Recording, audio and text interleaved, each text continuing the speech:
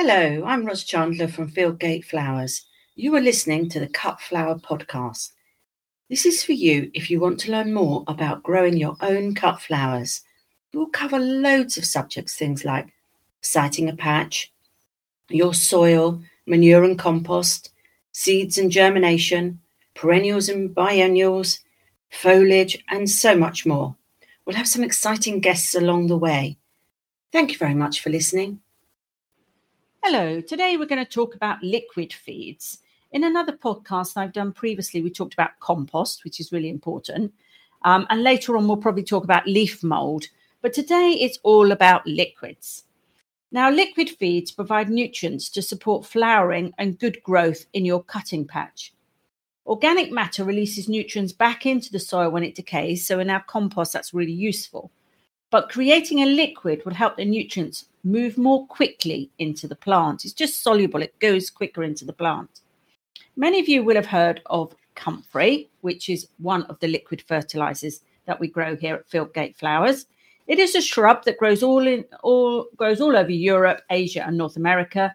It actually grows up to 5 feet tall, so only a little bit shorter than me. It produces clusters of purple, blue, and white flowers, and actually it's a really pretty flower.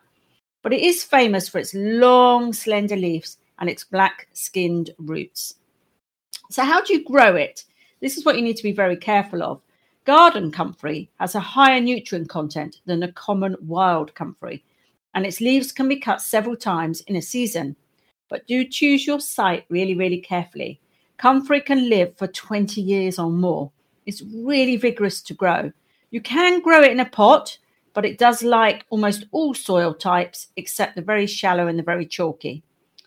Do allow 60 to 90 centimetres between plants. Like I say, it's very vigorous. Once established, it needs very little maintenance. Some people say that they give it a little bit of manure or compost during the season. We don't actually. It's really vigorous and we kind of just leave it. Some people just use the cut leaves and layers of mulch on the soil surface or entrench in the soil, but making the tea makes the nutrients soluble more quickly. That's what we do here. Comfrey has a balance of the 3 nutrients that people always talk about, N, P, and K, nitrogen, phosphorus, and potassium.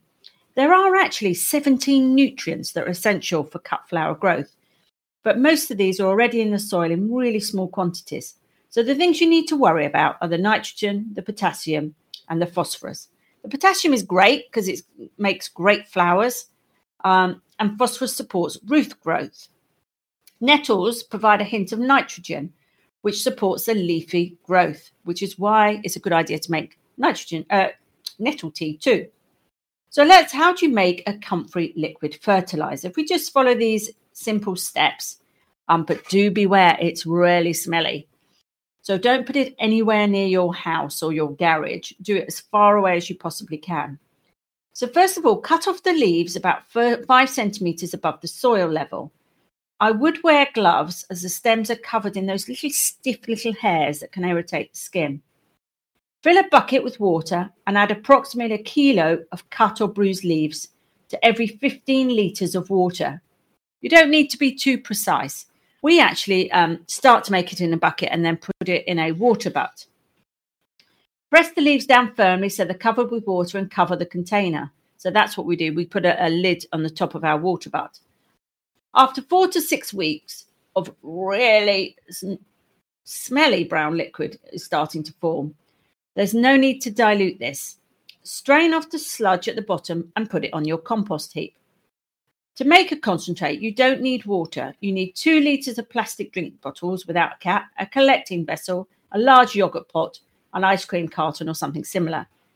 So turn the bottle upside down and cut off the bottom. This is a bit Blue Peter-like, isn't it?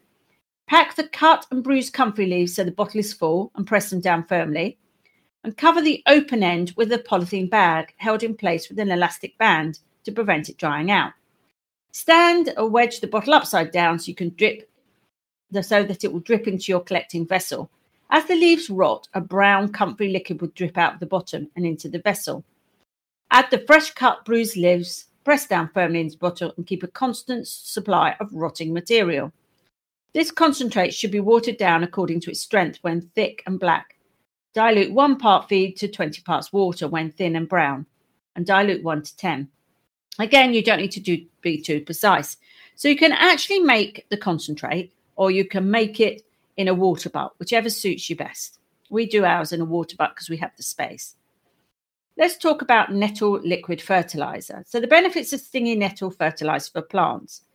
Well, stingy nettles belongs to the same group as comfrey, and it's called a dynamic accumulator. These accumulators readily take up nutrients and minerals from the soil and then store them in highly available forms and concentrations in their leaves. This makes nettles and all other dynamic accumulators an excellent nutrient-rich addition to teas, homemade fertilizers, or to a compost pile. Scientific studies show that fresh stinging nettle leaves are loaded with high concentrations of vitamins A, C, D, E, F, K, and P, and vitamin B, as well as large amounts of minerals, including calcium, selenium, zinc, iron, magnesium, and more.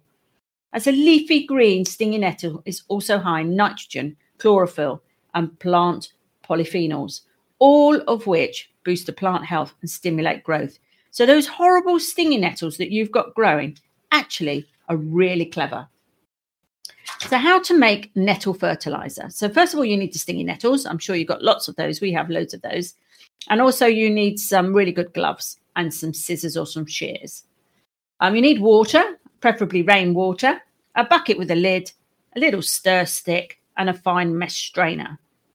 So instructions, this one stinks big time. I'm not even sure on a competition which would win, comfrey or nettle fertilizer.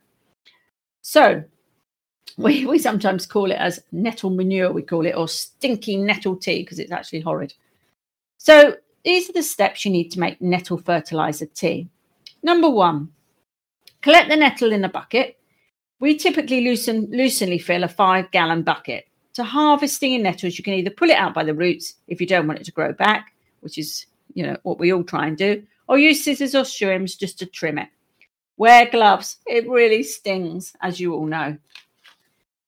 Number 2, in the bucket, chop the nettle into small pieces. Finer pieces equals more surface area for fermentation and the release of the nutrients.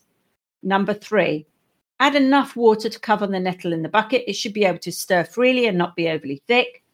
Number 4, set the lid on top of the bucket, but don't seal it. Let it have a little bit of air. Number 5, stir the brewing nettle tea once per day if possible. Bubbles should appear. It's like making wine, isn't it? Like fermentation, although I wouldn't suggest you drink this. Number 6, after 1 to 2 weeks, the nettle tea has finished brewing. A good signal that your fertilizer is ready is when it stops visibly bubbling after stirring. This means the nettle is no longer actively fermenting. I told you it was like wine. Number 7, strain the nettle solids from the tea liquid. We do this by pouring the solution through a funnel lined with a reusable paint strainer, which we use to brew actively aerated compost tea, into another bucket.